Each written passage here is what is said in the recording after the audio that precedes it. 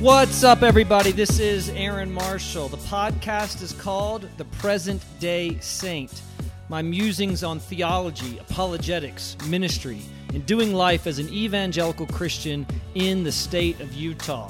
So grab your favorite hot beverage. Maybe it's coffee, maybe it's tea, maybe it's a hot Dr. Pepper. Curl up on the couch or wherever your favorite chair is and enjoy this episode of The Present Day Saint.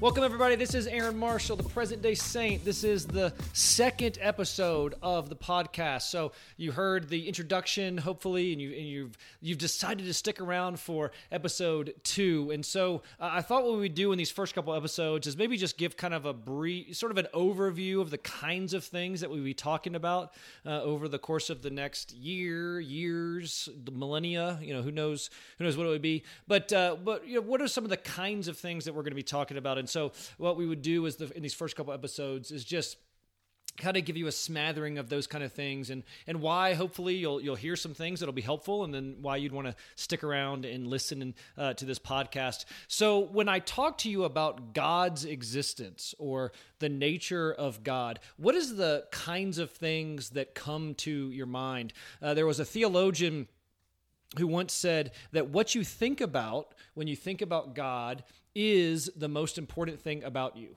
Let me say that again. This is super important. What you think about when you think about God is the most important thing about you. And what he means is, if you think God is like X, and whatever X is, then that's going to define in so many ways much of your worldview. It's going to define the way that you look at ultimate reality, ethics, morality, future, eschatology. Easy for you to say, right? I can't even speak. Eschatology. He's going to talk about eschatology, which just means sort of the end times, both individually and for collectively. It's just going to define all kinds of things. So just as an example, if you're an atheist, what you think about when you think about God is that God doesn't exist. That means that we are... certainly on a naturalistic, materialistic, Darwinian worldview, we are simply gene machines dancing to our DNA. I used to always joke and say that was going to be the name of my band, Gene Machines, and the first album was going to be called Dancing to Our DNA. But think about it. You're just protoplasm. You're Jeff Durbin from Apologia. He used to. You're just brain gas. You're just chemicals. You're just that's all you are. You are ultimately just physical matter, and you're interacting with other physical matter. And so there is no ultimate purpose. There is no, destiny about where things are going. You're just going to die. But ultimately, and we'll talk about this in other episodes, there is no mind. There is no immaterial thing whatsoever. So there is no ultimate, consciousness. Trying to talk about mind and consciousness and ethics and these kind of things for materialists is just impossible. What about things like numbers? Abstract objects like the moral law and numbers, the laws of logic, where do those things properly reside in a materialistic world? I mean, ultimately, they just are made up things. And so clearly we would say that that isn't the case. And so what we'll see is that your worldview, the way that what you think about when you think about God, is going to have huge implications in the way you live out your life. And if you've got a false worldview, which we would certainly say atheism is a false worldview, you're not going to be able to make sense of ultimate reality. But in the same vein, if you have a false view about God, then you also aren't going to be able to make sense of ultimate reality. And so one of the things that has become, one of the things that I learned as I moved out here to Utah is the way in which the Latter-day Saints view God. And so what I wanted to talk about briefly is I wanted just to compare the Latter-day Saints' view of God with reality and see if it could actually be true, if their version of reality, if their understanding of God could actually be true. In other words, does their understanding of God match up with ultimate reality? And I would just say the answer is clearly no. And obviously, if your worldview can't explain all of reality, then your worldview can't be true. And so how do I come to this conclusion? What do I mean when I say that their understanding of God cannot be true? Well, the LDS believe that Heavenly Father was a was a man, okay? And so this was that he was a man who earned godhood, and so part of their worldview is this belief that myself, I mean any man, sorry ladies, you can't do it, but men can actually become gods. Now, separate episode, huge problems. I think Genesis 3 clearly rings alive here, but huge problems with that view. But the idea is that men can become God, and you can become God. That means there's lots of gods, and so that means that Heavenly Father, who is the God of this planet, was once a man who became God. And he became God. He ultimately became perfect, and he earned God. He earned godhood, and so now one of the things he got, so to speak, for that was this planet over which he rules. And you as well, if you're a man, again, sorry, women, but if you're a man, then you too can earn godhood if you become perfect, and that's a huge problem, I think, with it pushes up against reality, because guess what? You can't become perfect, and we call it the impossible gospel. It's just you cannot become perfect, and so any and all cults, and I don't mean that in a pejorative way, but cult just meaning any professing Christian worldview that actually differs on Orthodox Christian views in such a way that it actually takes them out of orthodoxy and puts them into heresy. That's what we mean by cult, and I certainly would call the Latter-day Saints that, again, not in a pejorative way, not in a drink the Kool-Aid Jim Jones kind of way, but just in that they don't teach what is Orthodox Christian worldview. We'll talk about that on multiple episodes. But in their view, that man became that a man became God. Now, what does that mean? It means that God is a physical being, okay? So there's a physical being, this guy, right, who became God and now rules over this planet, and he's a physical being. What that also means is that there was a God over the planet when Heavenly Father was just a man. And that God was once a man who had become God. Now, if you're kind of catching on how this works, you can see that this means that there's just an infinite regress of men who have become gods.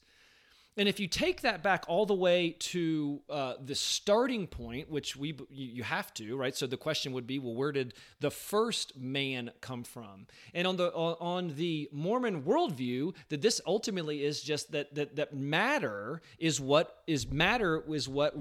the first thing that existed. Matter is the prime reality. Now, think about the implications of this. Okay, so there's just matter that's somehow existing. The obvious question is, where did the matter come from? You got huge problems there. But somehow this matter organized itself, which doesn't make any sense, because how could material things organize itself into somehow a life, and then somehow but the question, so where's this abstract matter, just where is it existing? Because what we know from science tells us that time, space, and matter all came into existence at the Big Bang. So you've got problems there. I mean, you got huge problems, but with the worldview in all kinds of ways. But how could just prime matter just exist? Okay, because what I want to argue to you is that's impossible. Okay, what you're going to have as the foundation of everything, what we call the uncaused first cause, could not be material. And I think one of the best ways that we can combat Mormon theology or the LDS understanding of God is with what we call a Thomistic Aristotelian understanding of God. So Thomas Aquinas was a medieval thinker, theologian, who took the work of Aristotle, and some people say baptized it, but looked at some of the arguments that Aristotle made with what's called the first mover argument or first cause argument, and helped us to see that God, by nature and by definition, could not be material. Okay, and the question, how did you come to that conclusion? Well, what he argues, and again, we'll have lots more videos on this, but again, as a flavor, as an introduction to the kind of things that we'll talk about here, and as I think as a direct refutation to the Mormon worldview, number one, what was the implications, or why was the view that God could not have a body? How did they come to that conclusion? Why did they come to that conclusion? And then ultimately, how does this have any implications with the Mormon worldview, right?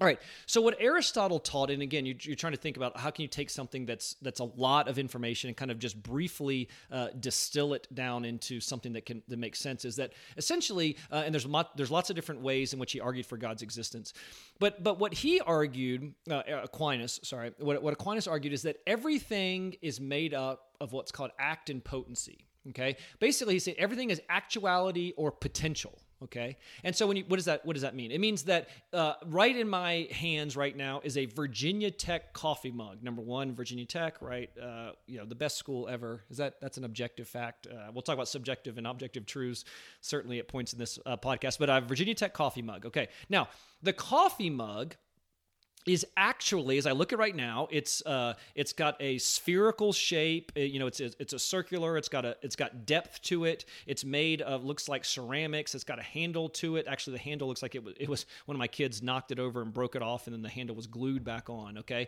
so it's actually all of those things. It's maroon and orange, which is the colors of Virginia Tech. There's a VT design on the mug. So it's actually those things. But what is it potentially? Well, it's potentially, I guess, a blob of plaster if we were somehow to melt it down. It's potentially, and this would be horrible and maybe even heretical, it's potentially orange and blue and UVA mug. So UVA, if many of you know, is our big rival for Virginia Tech. So if I painted it a different way, it could be a UVA mug. If I went at one point when my kids knocked the handle off of it and then it was glued back on, then it's potentially doesn't have a handle, potentially has a handle on the other side. It potentially has a cap on it. There's lots of different ways in which this mug is potentially certain things, but it's actually what it is right now. Now, the question is, Aquinas argues that everything is made up of actuality and potentiality. Everything, okay? The question is, so first, what is metaphysically prior, actuality or potentiality? And what Aquinas argues is that it's actuality. Actuality is actually headed towards something. This goes into final causality, which we'll get into in later podcasts. But actuality means that something is it's actually becoming something, okay? And actuality is limited. Our actuality is limited by the kind of being that we are. This is what we call essential natures to things. Super important. Again, as you'll hear me say lots in this podcast, we'll talk about it in a further podcast. But the actuality of this mug goes back to, so again, something you can't have something that's just pure potentiality, but you can have something that's just pure actuality, which again we're going to point to at the end of this to show that that's actually what God is.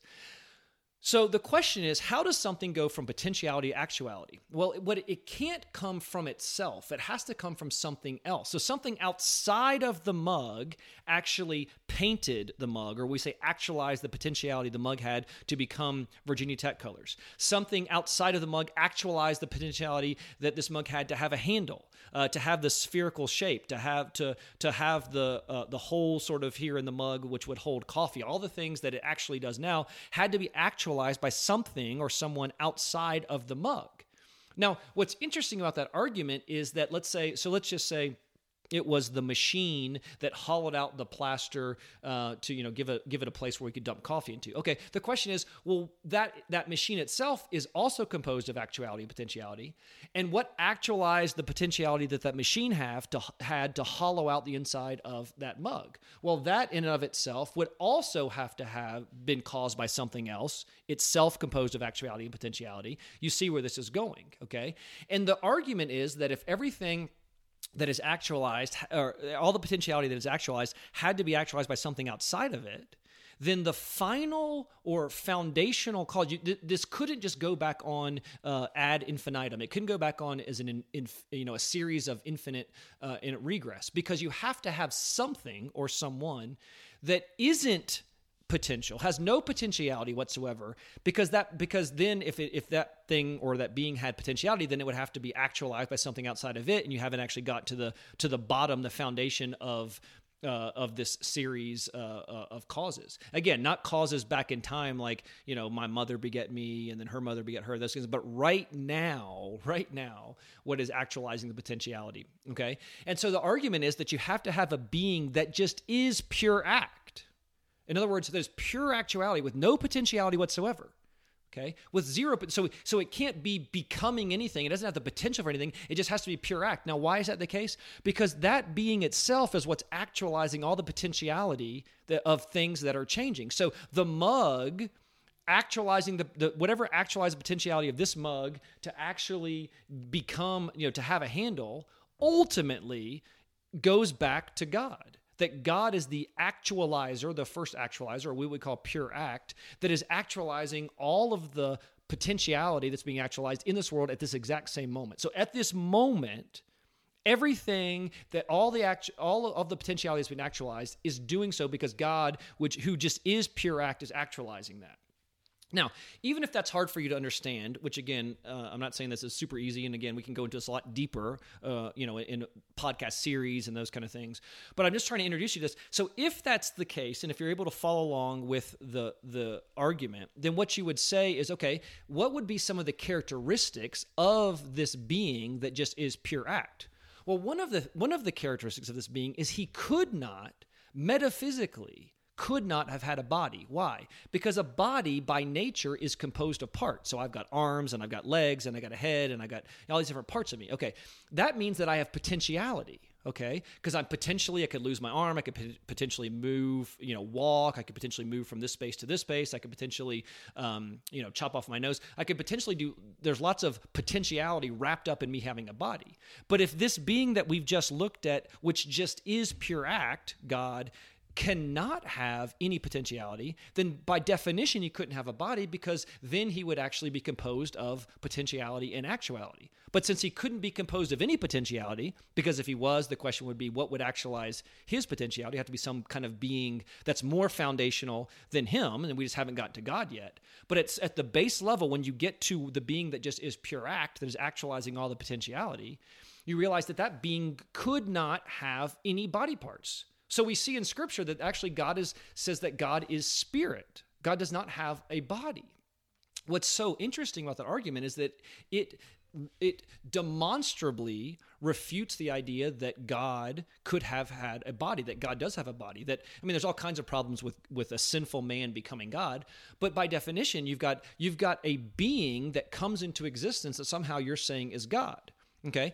What has to be at the base or root foundation of everything is the uncaused first cause, the being that is pure actuality. And the Mormon worldview rejects that because they have a view of God being the Heavenly Father was a man who became God, and when Heavenly Father was a man, there was a God over his planet, and that goes back infinite, all the way back in just an infinite regress. So number one, you've got the problem is on their view, matter, where did that come from? Because matter is by definition composed of actuality and potentiality, right? You can cut the matter in half. You can do all kinds. So by definition, it could not be the most foundational level because something had to actualize the potentiality of that matter to get there. Now, forget all the other problems with how can matter produce minds and life and all. You got all which we'll talk about, especially if we talk about naturalistic evolution. But you've got the problem of you do not have a foundation from which you can build your worldview on. So Mormonism doesn't even have a foundation for which the whole thing could get started. You've got this, there has to be a foundation, the uncaused first cause, God, that is from which everything came from. Now, this also helps us answer the question, well, then where did God come from? People say all the time, well, where did God come from? Well, number one, God didn't come from anywhere. See, God couldn't have come from anywhere, because if he came from anywhere, then guess what? Something else behind him would be the pure actuality or the uncaused first cause. God could not have come into existence. There was no potentiality that was actualized, right? And so God is pure act. God just has always existed. He is the foundation for everything. Otherwise, you couldn't have anything. The fact that we have anything right now, the fact that we have this coffee mug in front of me, the fact that we have this computer that's recording this podcast demonstrates to us conclusively that there has to be an uncaused first cause that is at the base or foundation of everything. Now, that's exactly what the Bible says about God, that he is spirit. The Bible also talks about these ideas about God having eyes and arms and legs and eyes. But the problem, the reality, though, is that is what's called anthropomorphic language. Now, here's what every person who reads the Bible is going to have to do. Every person who reads the Bible is going to look at language that says God has body parts, seems like the language that says God has body parts, and then language which says God is spirit. what you're going to have to do is you're going to have to decide which of those are anthropomorphic language, which just means giving human characteristics to non-human things to try to help us understand it better, which is what I would say is what's happening with the language in the Bible that attributes body parts and those kind of things to God. But you're going to have to decide which of those two ways in which God is depicted, either with body parts or without, God being spirit, which one of them is literal and which one of them is anthropomorphic or metaphorical. And I would think it's by understanding metaphysics, the stuff that we've just been talking about, you would say, oh, clearly that means that God could not have had a body part, could not have had a body.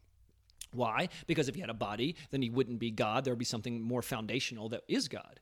Now, you've got certainly other problems with the Mormon worldview, in which you now have where does truth, where does mathematical truths like 1 + 1 = 2, where do the laws of logic, where do all these things properly reside? Well, they properly reside in a mind, but not a human mind, because a human mind is changing. It have to be an unchanging mind, a standard that has always existed. Now, that's exactly what we talk about when we talk about God. And that's an argument for later. That's fine. But for our purposes here, what I want you to see is that if these arguments are true, and I think they're demonstrably true about just the potentiality, actuality, if that's true, then God, Heavenly Father, could not have had a body, could not have a body right now, and so therefore the Mormon worldview is demonstrably false just on that point. Now, what we'll see as we walk through different podcasts is there's 4 or 5 main areas where we completely disagree with the Mormon worldview, and one of those is the nature of God, certainly the nature of Jesus. They believe that Jesus was a created being, the sufficiency of Scripture, salvation by grace through faith alone. Those are all important topics, but again, if what we think about when we think about God is the most important thing about us, and the Mormon worldview can't even get off the ground because it has a created being that came into existence from another created being, and that goes all the way back to just matter, that worldview doesn't work, because you do not have the foundation from which you could even have the matter that supposedly from which everything else came. And so I just wanted you to see that this is where studying philosophy and studying apologetics can help us understand demonstrably so how certain worldviews cannot be true. Any worldview that denies God's existence, or any worldview that basically has a created being as God, the Mormon worldview, could not be the case, because at the base level you do not have an uncaused first cause. You don't have a being that is pure actuality as the foundation for everything. And that's exactly what we see in Scripture, because Scripture and reality will always match up, because the Christian worldview is true. And so in this short, 25 minutes or so podcast, what I want you to see is that this is why studying apologetics, this is why studying philosophy, this is why it's so important. And these are the kinds of things that we'll talk about throughout the, hundreds and hundreds, hopefully, of episodes of the present day saint, to help you understand, number one, why the Mormon worldview can't be true, but so that you don't run to atheism, that you would run to the God that does exist, the uncaused first cause, the God that's not just like you, only bigger, right? That God is not like us, only bigger. God is wholly other. And thank God that is true. So anyway, so hope you enjoyed. Hope, again, maybe this was a little bit, made you think a little bit, made you question a little bit. You certainly don't have to agree with me on everything. And if you disagree, then certainly let me know, and I can try to clear up some things that maybe weren't as clear. But as we begin to walk through metaphysical, philosophical, apologetics arguments for the truth claims of Christianity, again, the question we always want to wrestle with is what the worldview that we hold has to accurately reflect reality. And if it can't, then it cannot be true. In the Mormon worldview, where you have a created being who's somehow the God of this planet, and that just goes all the way back ad infinitum until you've got just matter as the foundational cause or the foundation of all reality, cannot be true. It's demonstrably so that it cannot be true. If that's the case, then the Mormon worldview can't even get off the ground and cannot be true. And so those of you that are wrestling with this, again, this is sort of the final plea, don't reject God because a false view of God has been presented to you. if you're going to reject God, reject him on his own terms, the uncaused first cause. I would argue to you that the fact that you can even reject God only makes sense if God exists. And again, that's something we can talk about and certainly in future episodes. But I think it's demonstrably true that the Mormon worldview cannot be true, because their view of God can't even make sense of all of reality. So, episode number 2 of The Present Day Saint. Again, introduction to the nature of God. If this is interesting to you, if you liked what I had to talk about today, let me know if you got ideas about ways in which you want me to expand on this in the future. I mean, in the future, we'll do 30 episodes on this topic, and we can go into a much deeper dive on each of these areas, and we'll walk through the rest of Aquinas' 5 ways, and certainly other arguments for God's existence that we'll get into over the course of, again, the next months and hopefully years. If you like what you heard today, please subscribe to the podcast. Please let us know that you are enjoying what we're talking about. And again, if you have any ideas of future topics that you'd like us to wrestle through, then please let us know as well. If you want to support the ministry and what we're doing, please do that. And I'll put some links around the podcast where you can do that, where you can actually go to our fundraising page and support what we're doing. Eventually, we'll set up a Patreon account and everything so we can keep this ministry going, and hopefully this will be helpful to you, and hopefully you'll be able to share it with LDS friends, and again, have them begin to question the truth claims of their worldview. So thanks again for listening. This is Aaron Marshall. I am the Present Day Saint.